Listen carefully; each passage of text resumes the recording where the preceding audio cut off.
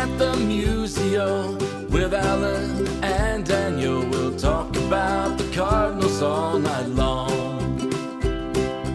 Everyone come gather round, listen to your favorite sound. We'll talk about the Cardinals all night long. We'll talk the games and all the rest, about the team that we love best. We'll talk about the Cardinals all night long. We're gonna talk about the Cardinals all night long.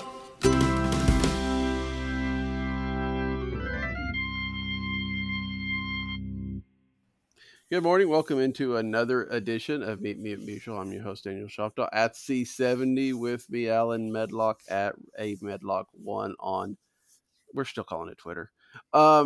It has been I thought about that last week. Honestly, Yeah. I thought about that last week. I was like, it's so hard for me to change it. So go ahead. Yeah. Nobody does. Nobody, I mean, who calls Yeah. it X? I mean, besides the fact it's kind of a stupid name, I mean, I would go to another platform if there was one comparable to my, Yeah. not to my, I wouldn't say needs, but my wants and, my entertainment needs, I guess. But yeah, It's I hard know. to do that. I mean, I've Yeah. I've joined up on some of the other ones to some degree just to reserve the name in case anything happens. But Sure. I haven't necessarily, Threads just didn't do much for me because it was never in order, and it's the critical mass, right? I mean, you got to have the number of people that make the Agreed. jump, Yeah, agreed.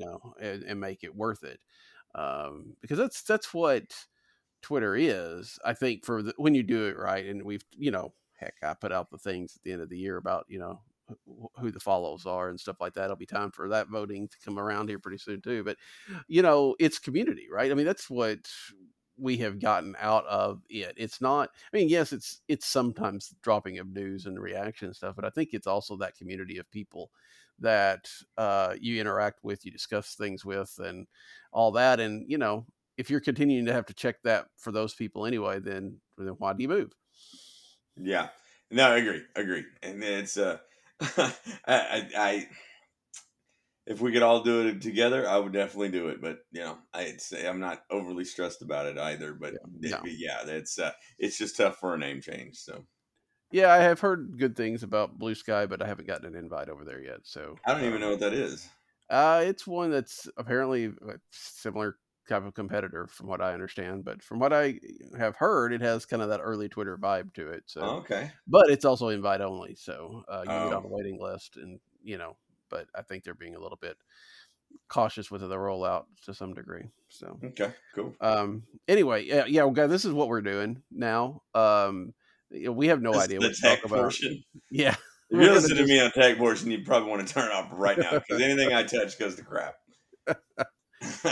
Alan and I, we've kind of talked about it before the show. It's like, what are we gonna do for the next 2 months to some degree? There'll be moments and highlights and things to talk about, and we do have some things. We will get to baseball at some point in time, but I think we leave ourselves open to just rambling on about Alan's baseball team and the beginning of school and all that kind of stuff, and just try to fill some time. And I don't know how many people that are listening want to rehash what the Cardinals are doing right now either. So if you like this, if you want us to get a little bit more off topic, let us know. If you say just baseball because y'all are idiots, then that's fine too. And we do have some things to talk about. Alan, and we talked about it as we were getting ready for the show, but last night's game was probably the impetus for some discussion. And honestly, I was sitting this morning working on a Substack post on the same topic. Adam Wainwright goes out against a Royals team that is not good, is worse than the Cardinals, and gives up 8 runs before he only gets 3 outs. Pitches into the second, but doesn't record any outs there. Here we are at the midpoint of August almost, and Adam Wainwright has an ERA that's approaching 9. This has definitely not been the year that Adam Wainwright thought it was going to be. No. And it's difficult. And whenever the game started, I mean, it was ugly early. And I was kind of dreading this portion of it because I was like, man, it seems like we beat him up the whole time. Mhm. He deserves better, but it's tough to watch right now, and I don't know what the answer is. I mean, I would assume you run him out there for what he's done to the rotation if he wants to go Mhm. out there, especially where you are. Um, you know, I don't know. You get some mixed signals because of the the selling mindset at the deadline, but you're 9.5 out, but you're chasing your whole division of a wild card. But it's still, I don't think they want to look like they've given up because I think going back a few days, I feel like they overthought the taking Michaelis out of the game, Mm. situation. Yeah. I was like, in this situation, I mean, why does he not get 100 pitches regardless, Right. type deal. So, but I guess I'm talking out of both sides of my mouth a little bit. But to me, I feel like if Wainwright wants to start the next one, he's going to. But I mean, this is the second of his last three starts that have just been difficult to watch. I was looking it up, like I said, for that post. He's made 4 starts now since he came off the injured list. The first one, he gave up 2 and 5 against the Diamondbacks, which is reasonable and then fine. And the second one, he gave up the 4 to the Cubs, but that was on a couple of 2-run home runs, which if you eliminate that, and he went 6 innings. It's just these last two, 7 against the Rockies, now 8 against the Cubs or the Royals that really stand out. And you just wonder, I was watching the post game comments from him, and then some of them were in line with what we usually hear that he has, but even he admitted he had nothing yesterday. And he was talking about how well he pitched in his bullpen, a couple days ago. And I wonder if that's just like they're just going to say, "Look, guy, just go out there and pitch every 5 days. Don't worry about anything in between. Save everything you've got." Because it kind of feels like if you look at that progression from when he had the 2-3 weeks off on the injured list, it's gotten worse since that. And maybe he just needs more rest between, outings or something like that. Maybe they juggle the rotation somewhat, but I don't know. But I think you're right. I think they continue to try to find something because, I mean, why not? I mean, what's Yeah, the downside to Adam Wainwright? I mean, even if you lose, you're getting better lined up for next year's draft pick, and you're not going to, the season's over. So at best, he gets to 200 wins, and you have something to be happy about. yeah. I mean, that should be the goal at this point. Completely agree. Of let's find a little bit of shine or a little bit of uh, shine to put on this year. I mean, Mhm. yeah. Here's my thing. I feel like I can be ultra critical of the I don't know how else to say this, of the kind of the outburst nature of some of the Cardinals fans. Mm. It's just, isn't this just typical that everybody's just bemoaning the Wainwright start for being terrible, and also bemoaning the Liberatore and Hudson starts for being good. You know what I mean? Yeah, That's where yeah, we are. yeah, yeah. I mean, it's pretty ugly, and I was like, man, we need something. There needs to be some kind of positivity. Yeah, I agree. I think there was a lot of people that were kind of. I mean, you're right. There were probably some that just like, hey, why aren't Unfortunately, Liberatore's doing well, and we should have lost and all that. But I think there were a lot of people that were excited about what Matthew Liberatore did, and one person that was excited about that was Adam Wainwright. You saw, him in the dugout just being like a proud dad on Liberatore getting out there and doing that against the Rays. Um, but yeah, I don't. It is a situation. Nobody's terribly happy with this, and frustrations Yeah, mount, and you start looking for reasons to be mad to some degree too. And but yeah, I don't. What do you think? There's been some talk online, nothing from the Cardinals and nothing from Adam Wainwright, of course, but there's been some ideas of, hey, why don't you let Zach Thompson start and go 3 or 4 innings, and then let Adam Wainwright pitch the fifth and sixth, and maybe get couple of wins that way. To vulture those last couple of wins. What are your thoughts on that? well, I mean, knee jerk. I'm like, that seems so cheap to me. Mm-hmm. Mm-hmm. Um, but I don't. We also, I don't know. I want to see him get across that threshold, honestly. So I mean, I'm indifferent. I'm not sure they would get that creative, and I'm not sure Wainwright would want to do that. Yeah. Yeah, I think that's the case. I don't think Wainwright. I think Wainwright thinks of himself as a starting pitcher, right? And if he's Yeah, coming in to he's not there. He wants those wins. I don't get me wrong, and that maybe was some of his motivation for coming back. I think the biggest motivation for him coming back was not pitching well in September. I think if he yeah, pitches well last September, he probably calls it a day. But anyway, to get a chance to get those 2 wins, um, or I guess it was 5 coming into this year. I think that's what he was one of the reasons that he came back. But I don't think it's like I have to do everything I possibly can to get those wins. And I do think you're right that it just doesn't. It doesn't feel right. I don't think Adam Wainwright would like it. I think people would always put a little bit of an asterisk by that. I mean, at some point in time, people don't. Hey, he won 200 win games, and obviously he won some games out of the bullpen anyway. But I think that, you know, trying to get to that milestone by legerdemain is a little bit of, yeah, it doesn't sit right with me either. And I just, if Adam Wainwright can't go the 5 innings, I don't think he wants that win. yeah, Now look, I'm not saying that he needs to go 6 or 7. I mean, if he can go 5 innings and if he can go 5 innings, give up 4 runs and win 6-4, that's great. I mean, but I don't. I just rather him not necessarily take advantage of somebody else's work to start with. sure. Although he's taking advantage of the bullpen to keep his lead. So I don't know. Maybe I'm being a little hypercritical there, but it feels a difference to me.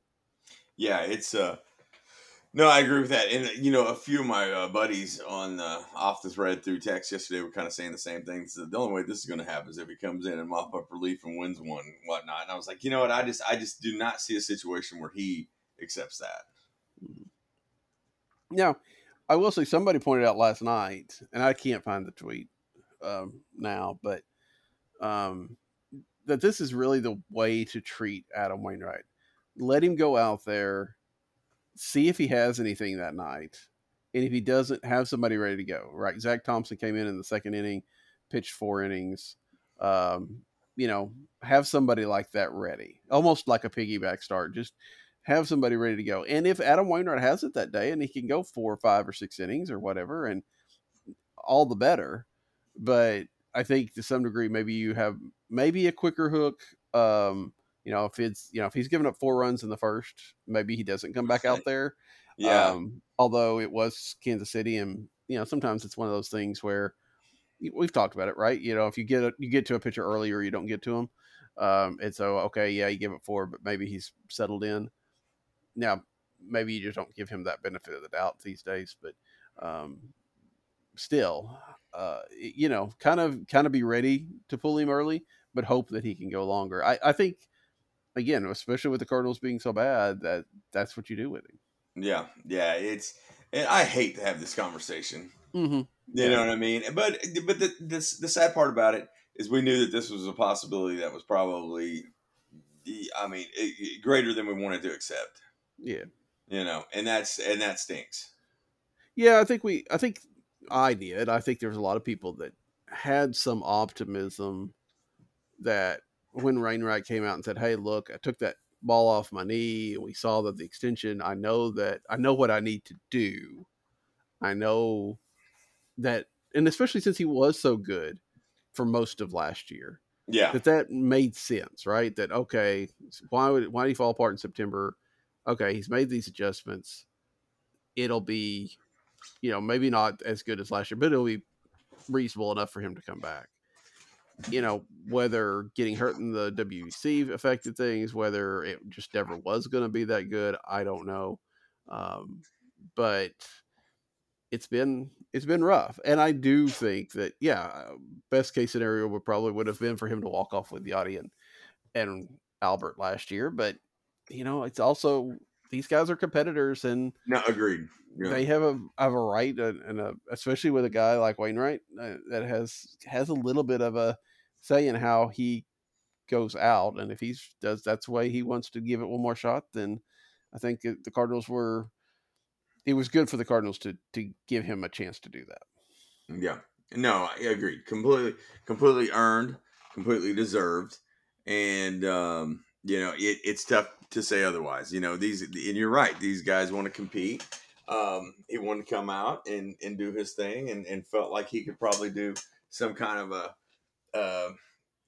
similar to what Albert did last year and what Yachty did for the most part last year, of go out on a high note. And that's what he's Yeah. trying to do. And I mean, he deserves that. But yeah, you're right. I mean, there was skepticism, but no one complained when he decided to do it.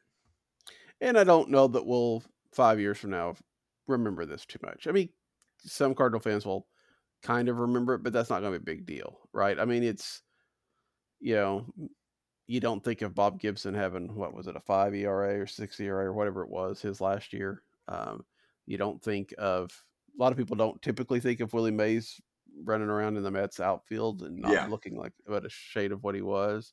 I mean, those memories are there a little bit. You have them, but it doesn't really, that's not what you first think of when you think of these guys. And you have to really kind of know their history to get into it. When we think about a Wainwright in 2 or 3 years, I mean, it's always going to be what the Beltran strikeouts and Yep. the 20-win seasons, and just being that, Closing out '06. yeah, You're right. and the person that he was as Yeah. well, the big personality, the philanthropist, the guy that's doing so much for charities and things like that, started big league impact, and then that's going to last longer than his major league career is going to have. So so I mean, the people that say this tarnishes it, I mean, it's not the way you want it to go out, but I don't think it makes much difference to what and how we think about him, Wainwright. We're not going to see him get the red jacket and say, "Well, man, that those last 2 months, that last year was just terrible." I think you're going to celebrate everything that he actually did, and Yeah. and if you don't, I mean, we are captured in the moment sometimes, but I think Yeah. once you get out of that moment and out of this season, it's becomes less and less of an issue. Agreed. And it, it's tough right now because it's tough all around. But I think time heals all wounds, and let's see if he can get 200 and end it on a high note, and possibly go from there. But just doesn't look overly promising. But I think in the long term he'll be remembered. This will be forgotten, and all the Yeah. good things will overshadow the rest. Um, and like I said, one of my benefits of this year, I guess, of not being able to watch baseball games is that, or at least Cardinal games, is not having to see Wainwright go through this. But you watched last night. What did you think of Zach Thompson? Because it seems like Thompson Well, has pitched better coming up than. And you're about to tell me you didn't actually watch Jack Thompson. I gave up after the Wainwright inning because Fair enough. it was one of those. It was just kind of the kick in the gut, and I'm like, well, they're not going to score enough, and I I had to. More importantly, I had to catch up on Winning Time. I haven't watched Yeah. the season 1, episode 1 yet, so I had to watch it, and it worked perfectly. And I followed online, but I did not follow as much. But it is funny. Was going to tell you this. I just by following along on game day and watching those things, I was like, Thompson has kind of moved the needle for me a little bit, and I thought, well, I hope he gets an extended run, soon, just to see what is what could possibly be a role or where he ends up next year. I have been impressed with how well Thompson has pitched since coming back to the big leagues for how bad he was pitching in AAA. Because I honestly had an idea that maybe the Cardinals had broken him. He was such a good reliever, and then they sent him down to start because he'd been a starter before. And I feel like when he was coming up as a starter before, he was on the prospect list, but he wasn't necessarily, a really great starter prospect. He was going to be serviceable. Maybe in the line of the Whitford Hudsons, all that kind of stuff, maybe a little bit better. I don't know. Kyle is probably listening to this and yelling at me right now. But coming back up, he is really. It's like AAA wasn't even there, right? I mean, he just kind of put that aside and has pitched really well. And I think he's probably in that. I feel like that fifth starter is going to be somebody out of the organization next year, right? And I would think he's so. probably put himself in the mix for at least for that kind of discussion. Do you think? I would, yeah, I would think so. I feel like any of these conversations maybe dashes hopes of them going to get somebody else. But you and I are on record and we talk a lot about the fact that we think that they're going to dabble in some pretty big names. Whoever's out there, they Yeah. owe it to themselves to do it. They, and they need it. Hmm. But then you start wondering, what is, I would think Matt's is locked in now. Right. I would Right. think Michaelis, we knew he was in the beginning, and then the chips fall from there. Um, are we getting lulled into the fact that it may be Libertor Hudson, and then things get really interesting? Or is it just going to be an open competition to win those? And I'm not sure that's not going to be a popular opinion either. I think that, and I was listening to the Colonels off today guys talk about this, and it's also true that and it kind of something I was thinking about as well. Um, they're going to want flexibility in at least one of those starter Yeah. spots. And I don't think they're going to run the risk. I mean, Dakota Hudson had his last start was not necessarily that great. I mean, it was good enough, but it wasn't necessarily that great. And it's Dakota Hudson, No, and I I don't agree trust with anything. that. Libertor, obviously, that moves the needle a little bit, and Yeah. Thompson's in there, and you've got Tinkins is probably still another year away. You've got all these guys that they just traded for that might be knocking on the door depending on how things go. Graceffo and McGreevy maybe are in that mix. So I think they're going to want something like that. I think they go out and sign a free agent. I think they go out and trade for a guy. And I think that third spot in the rotation, or which is actually the fifth spot, but the third opening, Yeah. is that rotation or at least competition. Whereas, if Libertor comes in and doesn't cut it, then they've got, Thompson ready, and they can switch out or something like that. But I don't think they use two of those three spots on people in the organization.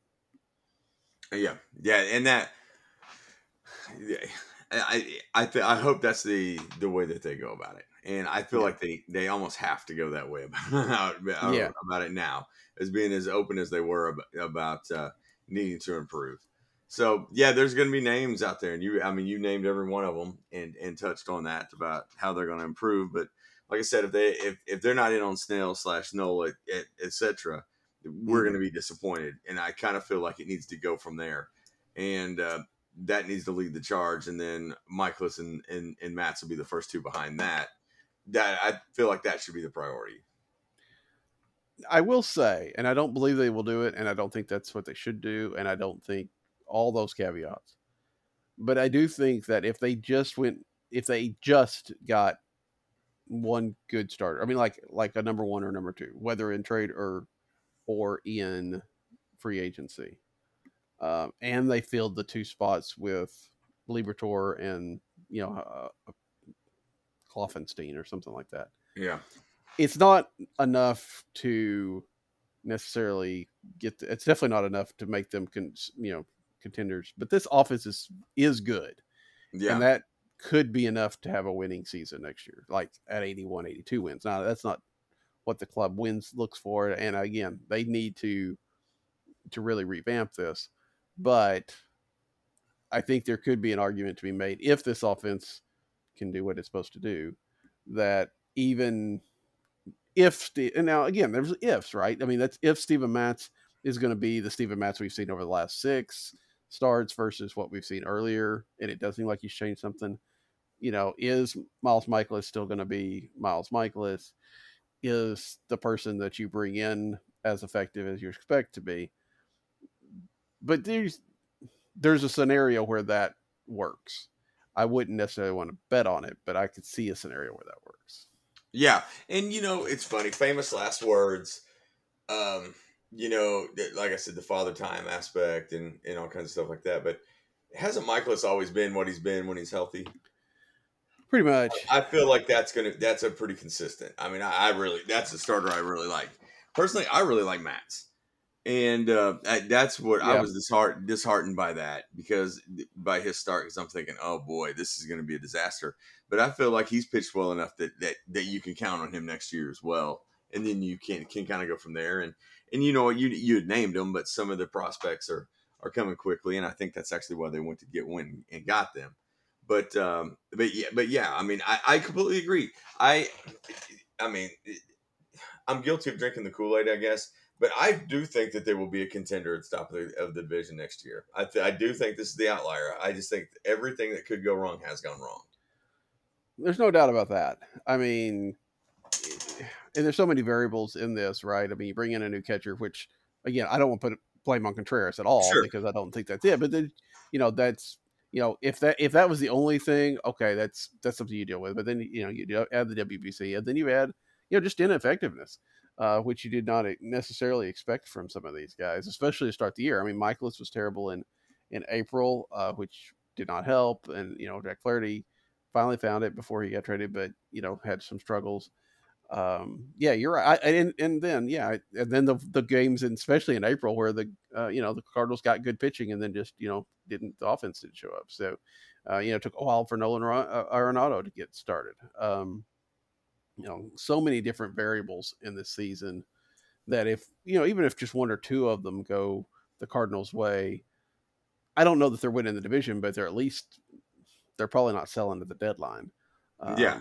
But none of them did. Yeah, no, I mean you could link up just about every scenario that was not good, and that's something that we just didn't anticipate seeing, and I just you still have I still feel like you have the two superstars, and I think that will be you're gonna you're gonna get out of both of those, or at least close to career lines, and not even though age may be taking its toll. But I mean, do you feel like Gorman has turned a corner? Seems to have. Agreed. Seems to have.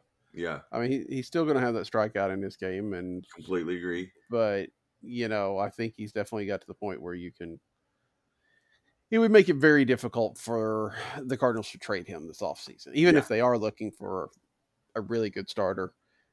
I mean, it'd have to be a really good starter, right? What? I mean, no, agreed. And then doesn't that give you optimism for Walker? I think so. Somebody pointed out on Twitter. I saw that tweet of 2002 Gorman to 2003 Walker, and then you see 2003 Gorman to maybe 2004 Walker. So yeah, I mean, there's definitely something to that, and, right? and keep in mind they were both learning a new position on the job. Mm-hmm. So that makes me. I mean, I feel like you put Walker in right field and then you leave him there next year. Are you in an outfield right now?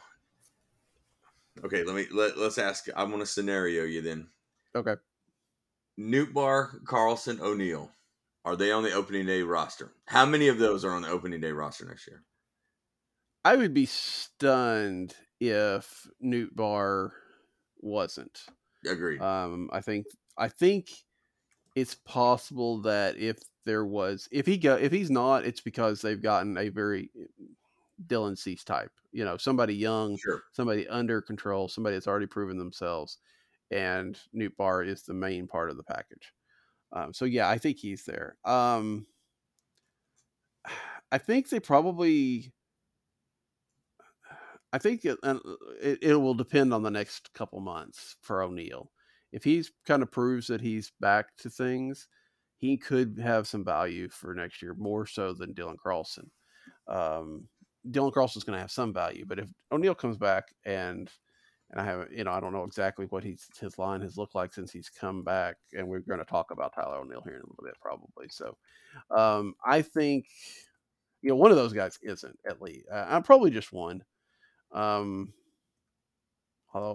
it's a possibility of both, but I think it seems very unlikely that Carlson's there, even though I think just due to the handling. Yeah, that's you have how they've handled Carlson and the smoke with O'Neill that make those two spots interesting to me. Which I know that we're going to talk about O'Neill here in a second, but it does make me wonder if they're not going to be in the center field market a little bit in the offseason. I mean, it may depend on how quickly they make a trade, right? Yeah. If they make a trade for a starter that requires Nootbaar or requires O'Neill or whatever, they might look at that, because Alec Burleson, and I think that's they like Alec Burleson, but it's hard for me to see him in the outfield Are they going to let him DH more or whatever? But you've got all that. You don't. I don't want them to get to the point. It's kind of like pitching, right? 5 years ago, 6 years ago, 7 years ago now, probably maybe longer. They had all these pitchers, and you could trade Sandy Alcantara and Zach Gallen for Marcell Ozuna because you had all these pitchers, and then all of a sudden the pitching well dried up, and we see what it looks like this year. I don't necessarily. I know they have a ton of outfielders. I just don't want them to get so thin on outfielders that they have to go into the free agent market. Yeah, that's something that I hadn't considered. It seems like maybe just going and bringing somebody in may lead to the convoluted aspect that we seem like has been 10 years in the making. Mm-hmm. But I agree with you on Burleson. I feel like he's going to be a part of the team next year, and I think that part of that is going to be honestly the shortstop. The shortstop position is going to dictate a lot of what goes on, period. Because I think that they feel like they could probably get away with DHing Gorman a lot, or feel like he's going to play second base a lot, and it's going to be a Donovan type Edmund situation at shortstop. I do not. What I worry about with Wynn coming is that they're going to fall in love with this Edmund to center field deal again, which I just don't feel like is a perfect fit. So I don't know. I'm curious to see. The trades, which is their preferred method to do business, will probably dictate about just about anything, and that may tell the whole story on the roster next year. Because I would think that even though the offense is good, I think we're going to see some movement on that. Yeah, I mean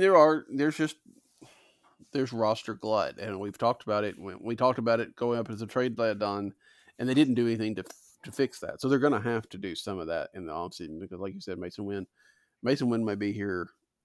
In theory, Mason Wynn could be here before we record next time. Probably not, but in a couple of weeks he could be here. That glute strain may have pushed him back a little ways now.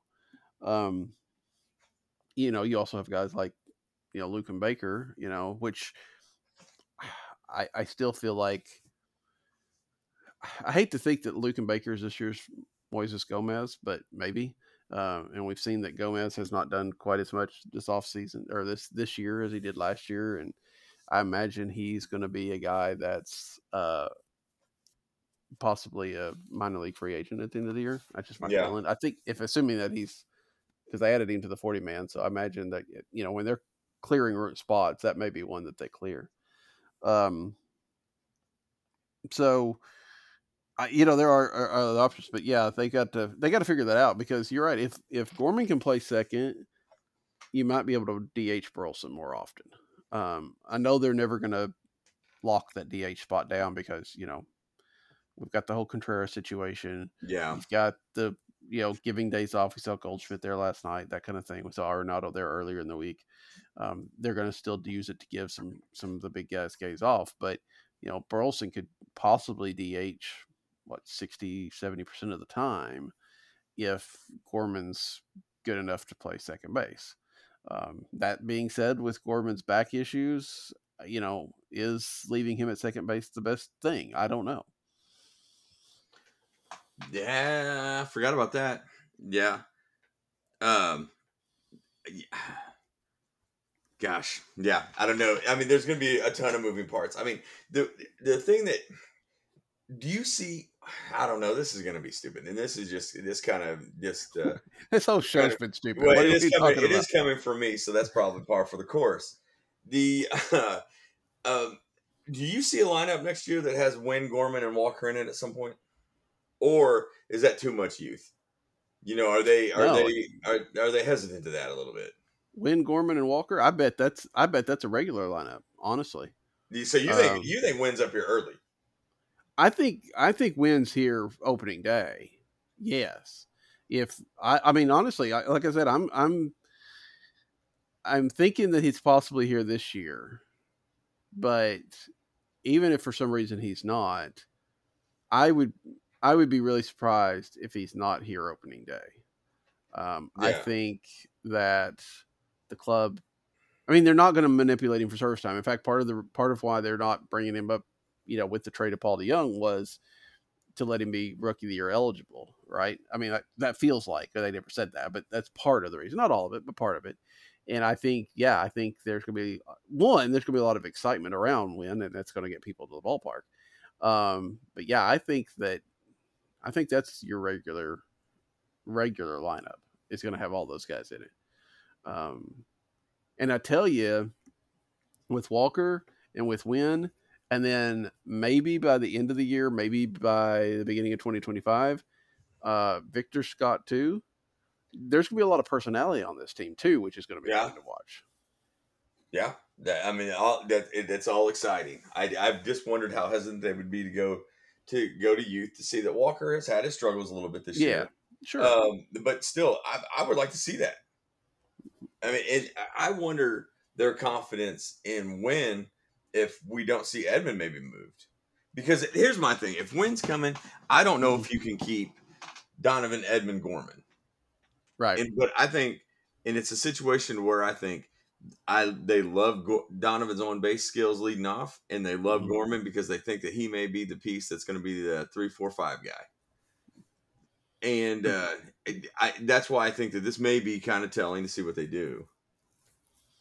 Yeah, because they love Tommy Edmond more than life itself. It seems like it sometimes. So, but I agree. I mean, I think you're right. I think that one of those probably gets included in the trade for the starter, just because they need to. And maybe, I mean, Donovan's going to be coming off the surgery, so you don't know what that does to his value. And Edmond's going to have.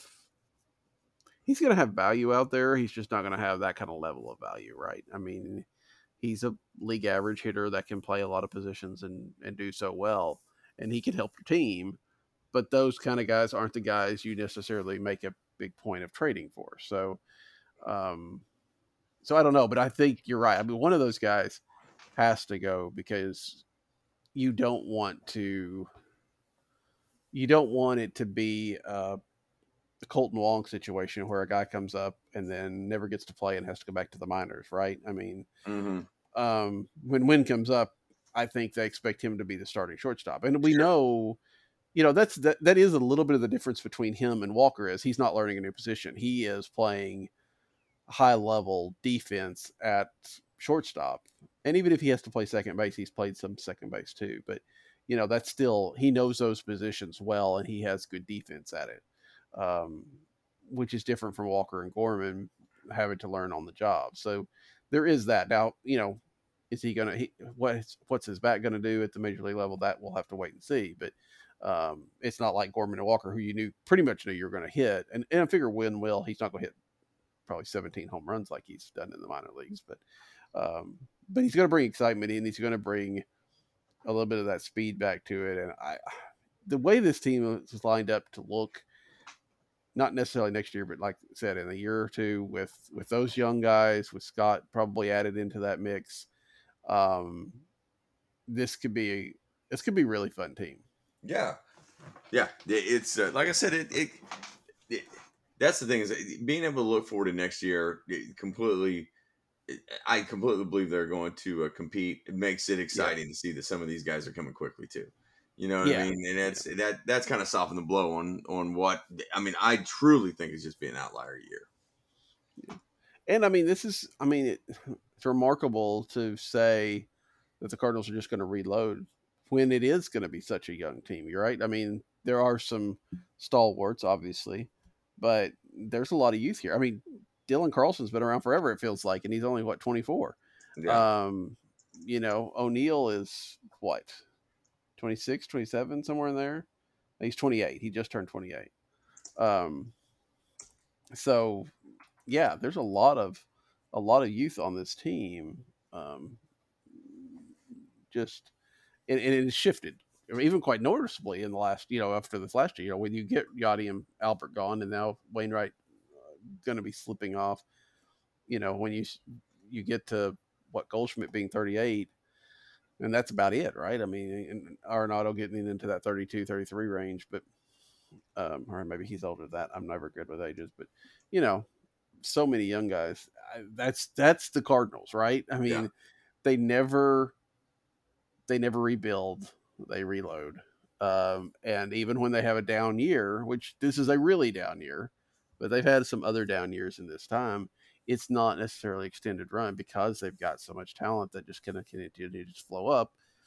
And with the trades that they've made, and hopefully the good draft pick, and if they can start focusing on drafting and developing pitchers now that this offense is pretty young and set, they've got, there's no reason to think that they're going to be out of it for a long period of time. Yeah, I completely agree. That's I, I think that we're closer than most people think. Yeah. Okay. We've talked about Tyler Neal a little bit here and there with this discussion, but this week we saw twice in the first two games of the Rays series, O'Neill was listed in the starting lineup and then was scratched a little bit later on because of health issues like knee, back, whatever the case may be, that just didn't feel good about it. Anytime you see somebody scratched twice in a row, it's kind of a weird situation. Given Tyler O'Neill's history and how everything goes, I don't want to say it became a flashpoint, but I think it became a point of discussion. What are your thoughts about that whole situation, about Tyler O'Neill kind of backing out of the starting lineup a couple days in a row? As an O'Neill fan, I dread when he gets scratched, because it never seems to end. You see what he does at the plate, including last night, and you're just like, man, I would love for him to be the everyday left fielder, middle of the lineup guy. His skill set is amazing, but this just continues to happen. And I mean, I don't know what to think. I mean, I kind of feel like he may be the odd man out, just because the organization probably feels the exact same way that we do about it. Yeah. I like to think that if the Cardinals were in a race, that he wouldn't have backed out this week. I mean, it felt like it was abundance of caution because, I mean, you're playing on AstroTurf, and how many places have AstroTurf anymore? Is Tampa Bay the only place? Alan? Yeah, no, I'm here. I'm thinking. Okay, I just wanted to make sure I hadn't dropped you. Yeah, give me a minute. I'm not certain. Yeah. I know, to be honest with you. I'm thinking that most everybody else that has a roof has a retractable roof. Yeah. So they have grass. If there is anybody else, and without a whole bunch of dead air, and maybe I'll just talk so you can think about it. I can't think of any others. There's not many, one or two at the most. So I get not wanting to risk that because it's different, and O'Neill gets it on both ways, right? I mean, if he goes out there and gets hurt, and says, "Well, I wasn't feeling it beforehand, but I wanted to try to play through it," and people are like, "Why are you playing through it on a team that's 15 games under 500?" But if he tries to be proactive about it, that's kind of what we got at the beginning of the year, right? When he, at least seemingly, was trying to protect getting hurt on a send that was pretty ridiculous when you're trying to run on Ronald Acuna Jr. And caused the whole brouhaha. So it feels like to some degree Tyler O'Neill can't win a little bit. That said, he has had a lot of health issues, and it kind of almost a little bit like the second coming of JT Drew, right, in St. Louis. The injuries, the people maybe not appreciating what has he done. I don't know. It kind of has those kind of feels to it. Yeah, that actually, I had never thought about that, but a lot of the disappointment feels exactly the same. I mean, that's what my deal with Drew. I was just like, man, this guy just never came to play. I'm not so certain I feel that way about O'Neill, but the comparison is definitely there. And it just makes it worse when he goes out and performs. Mm-hmm. You're like, man, you know what I mean? He's your best option. I mean, he's your best outfielder, your best outfield throwing arm. Best power, speed, skill set. I mean, it's crazy. Yeah, since he came back off the injured list, he's played. There's been 60. He's played in 16 games, started 15 of them. If you projected what he's done over 162 games, which again, small sample size, really, but still, it's a 40 double, 30 home run. Of course, 152 strikeouts, but in 10 steals. I mean, that's a productive year, right? Hit 263 or something in that. But if he could do that for a full season, I mean, we saw that a little bit in that MVP level year a couple years back. It's just getting him on the field to do it. So I feel like, well, I mean, if they traded this offseason, at least I'm going to really be paying attention to the young minor league pitching project that they get back, I guess. That's what I'm saying, if we're comparing to J.D. Drew. Yeah. That's I had never once thought of that comparison, by the way.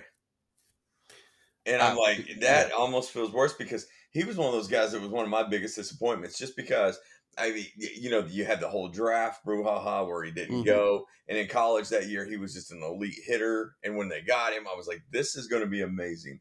And now I don't know if I can look at O'Neill in any other way. It's pretty difficult. Sorry to ruin that for you. I did not mean that. Wow. So. Yeah. But I think that, I mean, I don't. It's not a it's not a perfect comparison, and I do think, except for these scratches this week, I feel like there was a lot more with JD Drew of, well, even Tony La Russa comes along, right, and saying that he's out for hangnail or stuff like that. I mean, that it felt a lot less like there was significant issues and more nagging issues that like you said, you've got to learn how to play through pain or whatever. O'Neill's been out for, I mean, he's gone on the injured list, right? I mean, he's not necessarily just sat out a lot of days. Yeah. So there is a little bit of difference there, but I mean, I get, there's a little bit of comparison too. I mean, because I do think sometimes the injuries overshadow what Tyler O'Neill has done in the major leagues. And it's easy to do. I mean, because you don't see him very much. I mean, when he's getting hurt all the time, you don't get those 40 home run seasons. Yeah. That's and what could be, especially when you see guys stealing 40 bases again, what could be out of a player like that. I mean, it just makes it more frustrating that he's not in the lineup more often. Yeah. So, no. Hopefully he plays. Like I said, we're out of Tampa Bay, so hopefully he plays the rest of the year. And I think that, again, if nothing else, a good strong finish to the season lets people know that he's healthy going into next year, and that is a valuable thing on the trade market. I don't think I think everybody knows what Tyler O'Neill can do. Like you said, you don't. People look at all the underlying numbers and all that kind of stuff, and they don't necessarily worry about what's happening on the field. So, so I think as long as he can prove that, he can stay healthy or is healthy at the end of the year, then I think that ups his trade value. Whether that's the way they go or not, I don't know. Yeah, agreed. The I would personally like to see him as a starting left fielder next year. I'm not convinced that's going to happen. But we'll see. Yep. We shall see. Lots of time in between now and then. Anything else this week? Again, we kind of mentioned Liberatore's pitching performance, which was great. It was, like you said, it was very interesting to compare how they treated Matthew Liberatore and how they treated Miles Michaelis just a few days before, right? They let him go 101, I guess, pitches through the 8th inning, which I'm almost a little surprised he didn't take the 9th, but that's probably go a bridge too far. Yeah. Was that because of the extra motivation of facing Tampa Bay and Randy Arozarena and all that, or is that what we can expect? I don't want to say 8 innings of shutout ball, but can we expect a little bit more consistent Liberatore going forward, do you think? Yeah, I would hope so. We really haven't seen what he can be at all at any point, really. So I wouldn't say skeptical, but we'll see the rebound. I mean, that was a good lineup he held down, so we'll see. Mm-hmm. But at least I feel like he's going to get a shot, which he hasn't really truly gotten at all. Yeah, yeah. I think the idea they kind of told him at the end of at the trade deadline that you're going to pitch every fifth day now. I think that's only got to be good for him to be able to know that even if he has a bad outing, he's not going right back to Memphis. Yeah, completely agree. That's and that weighs on just about everybody. Um, we've seen the Cardinals mishandle a lot of those to where we feel like if you would take the reins off a little bit and show some faith, that you would be in a lot better situation. And they seem to fumble those quite a bit. I do hope that this, again, this one of the silver linings of this is they get 2 months of major league time to experiment, right? They can leave Liberatore out there. They can, let Walker play outfield every day. They can, if they want to bring up Mason Wynn, they can, and not worry about the results keeping them out of the playoffs or, how does this look for the play, all that kind of stuff. They can just try things out. And I hope they do. I know Ollie Marmol had this quote earlier this week about, the players aren't giving up and they want to get to 500 with a couple weeks and see what's. That's great, fine. I guess you probably have to have that kind of mindset Sure. We're going out there to win every game, but I also hope that it's tempered not only from front office and management's point of view of, okay, we're going to try this guy out, or we're going to give him a little bit more of a rope in a tough situation, that if we really needed to win this ball game, we're bringing in the reliever, all that kind of stuff. I hope they were more open to trying some things out, and I think so far, like I said, with Liberatore being up there, with them, with them using Dakota Hudson, and that I mean, is for Hudson's responded to some degree. All that makes me feel like they're at least using this time somewhat wisely. Yeah, take advantage of it. Run with it. I feel like it's benefited Mats, and maybe you can find. I think you're going to. Well, that's going to sound silly, but I feel like the catching situation is still going to be a question all through the off season. But I mean, take advantage. I mean, earn the spot. Go out, compete, and show that you can move the needle a little bit, and that would be the main benefit of what they have going on now. Do you think, speaking of the catcher situation, just as a throwaway, Andrew Kisner has done enough to raise his value to have value if you put him into a package? He's obviously not in a headline or anything like that, but he's a young catcher that his bat has come around, but there's just no way the Cardinals can go into next season with 3 catchers, right? I mean, I would think Kisner so. seems to be the odd man out. Yeah, I would think so. Yeah, I'm not sure. I just feel like the Kisners are a dime a dozen, and they mean more to your ball club than they do to anybody else. Yeah. And at this, we've gotten to the point where I worry that Herrera is just the odd man out, and that Kisner will be here for a long time.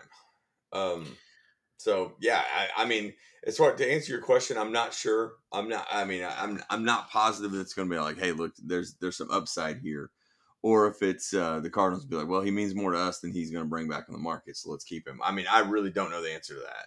Yeah. He's got almost one baseball reference WAR this year, which is good. An OPS of 103. So he's, and at catcher, I mean, that's something, right? I mean, Yeah. 28.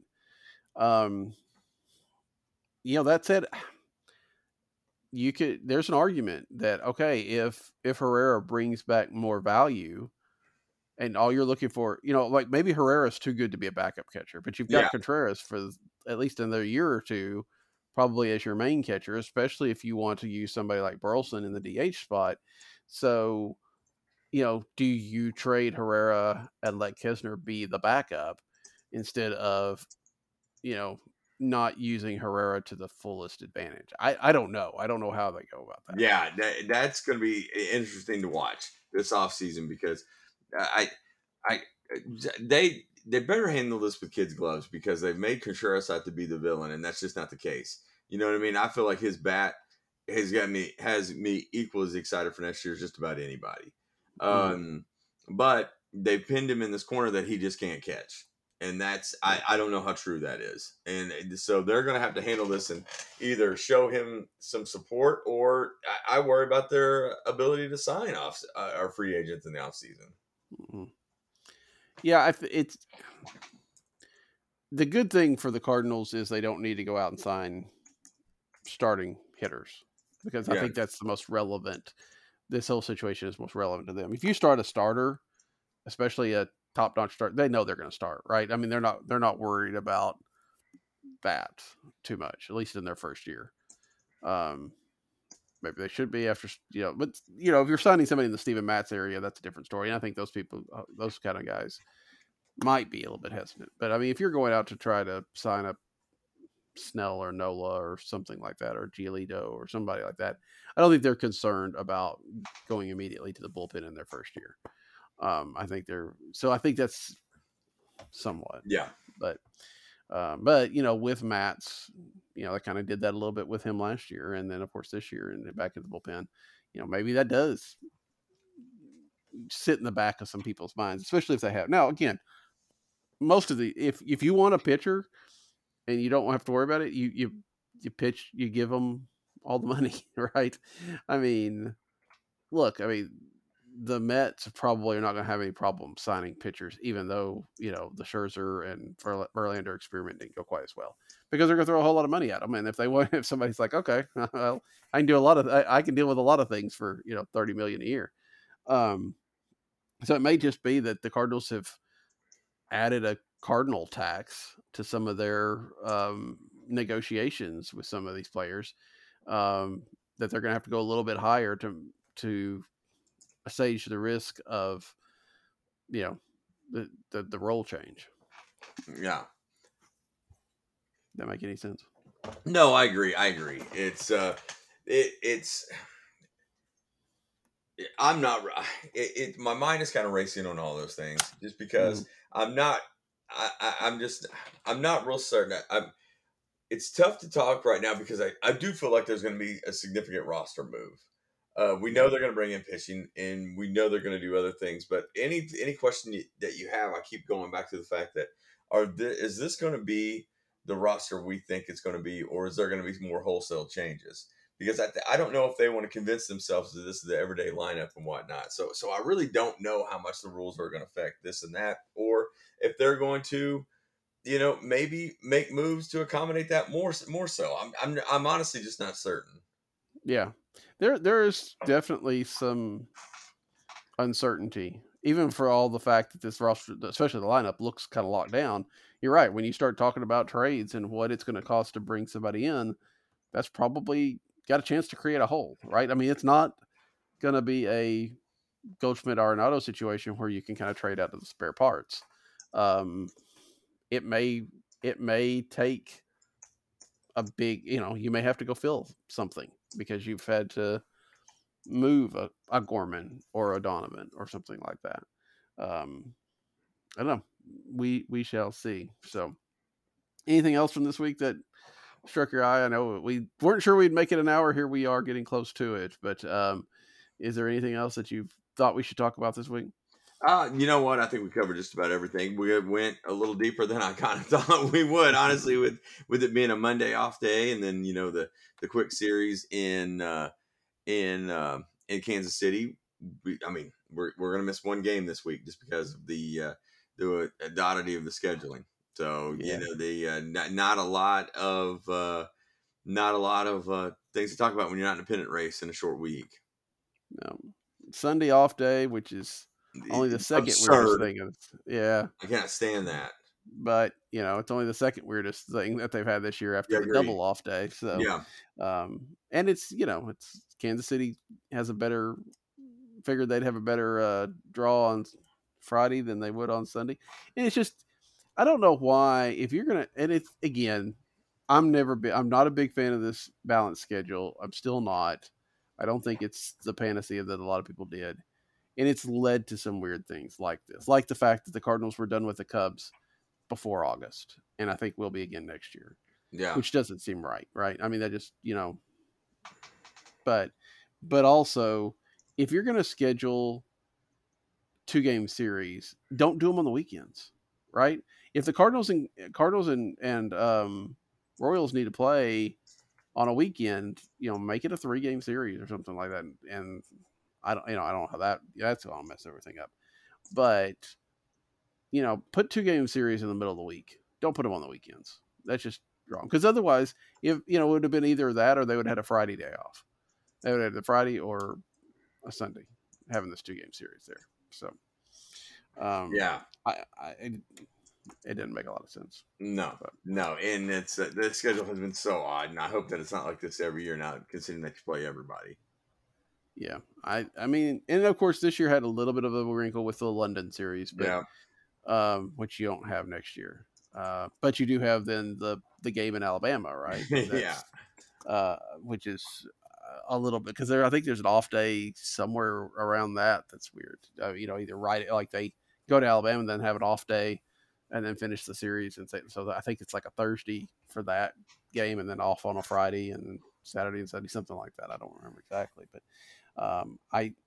I do think that, of course, there's always been quirks to the schedule, but I do think this balanced schedule is creating more of them, and it makes it harder to make up a game too. Yeah, if that happens. So anyway, all right. Well, Al and I'll probably be back next week. We never know. It depends on what we can find to talk about. Yeah. Also, probably try to do a question, mailbag question, if you were, of show. I know it works very well for the Cardinals off day guys. They get tons of questions in. I think if we usually get 2 or 3.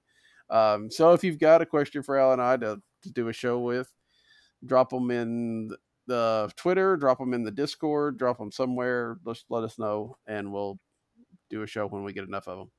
So, but until next time, for Alan, I'm Daniel. Good night. Good night.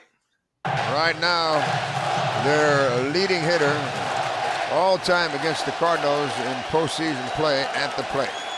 Beltran has murdered Cardinal pitching over the last 2 postseasons that he's played against them. Here tonight, he has doubled and scored. He's flied to left. He's grounded out, and he's walked. Bases loaded, 2 out. Cardinals up by 2 in the pitch. Fastball, Steve right ball.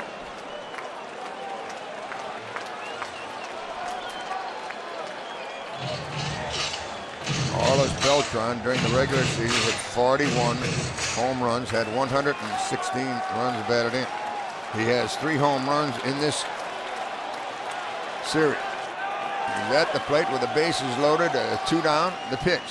Curveball, swinging a tap foul, and the Cardinals are 1 strike away from going to Detroit and the 2006 World Series. Adam Wainwright gets a new baseball. Rubs it up, stands on, looks in with the bases loaded, 2 out. Cardinals leading 3-1 here in the bottom of the 9th inning. One of the most dangerous hitters in the business at the plate, Carlos Beltran. He is ready. So is Wainwright. The 0-2 delivery. Curve struck him out looking. The Cardinals are going to Michigan to take on the Tigers. They mob Adam Wainwright on the mound. They are National League champions and headed for Detroit as they mob the pitcher. And now Yadier Molina. In comes the bullpenners to pile on. The Cardinals have won this game 3-1 on a 2-run home run by their catcher, Yadier Molina, and they're still out on the infield celebrating. What a ball game this has been.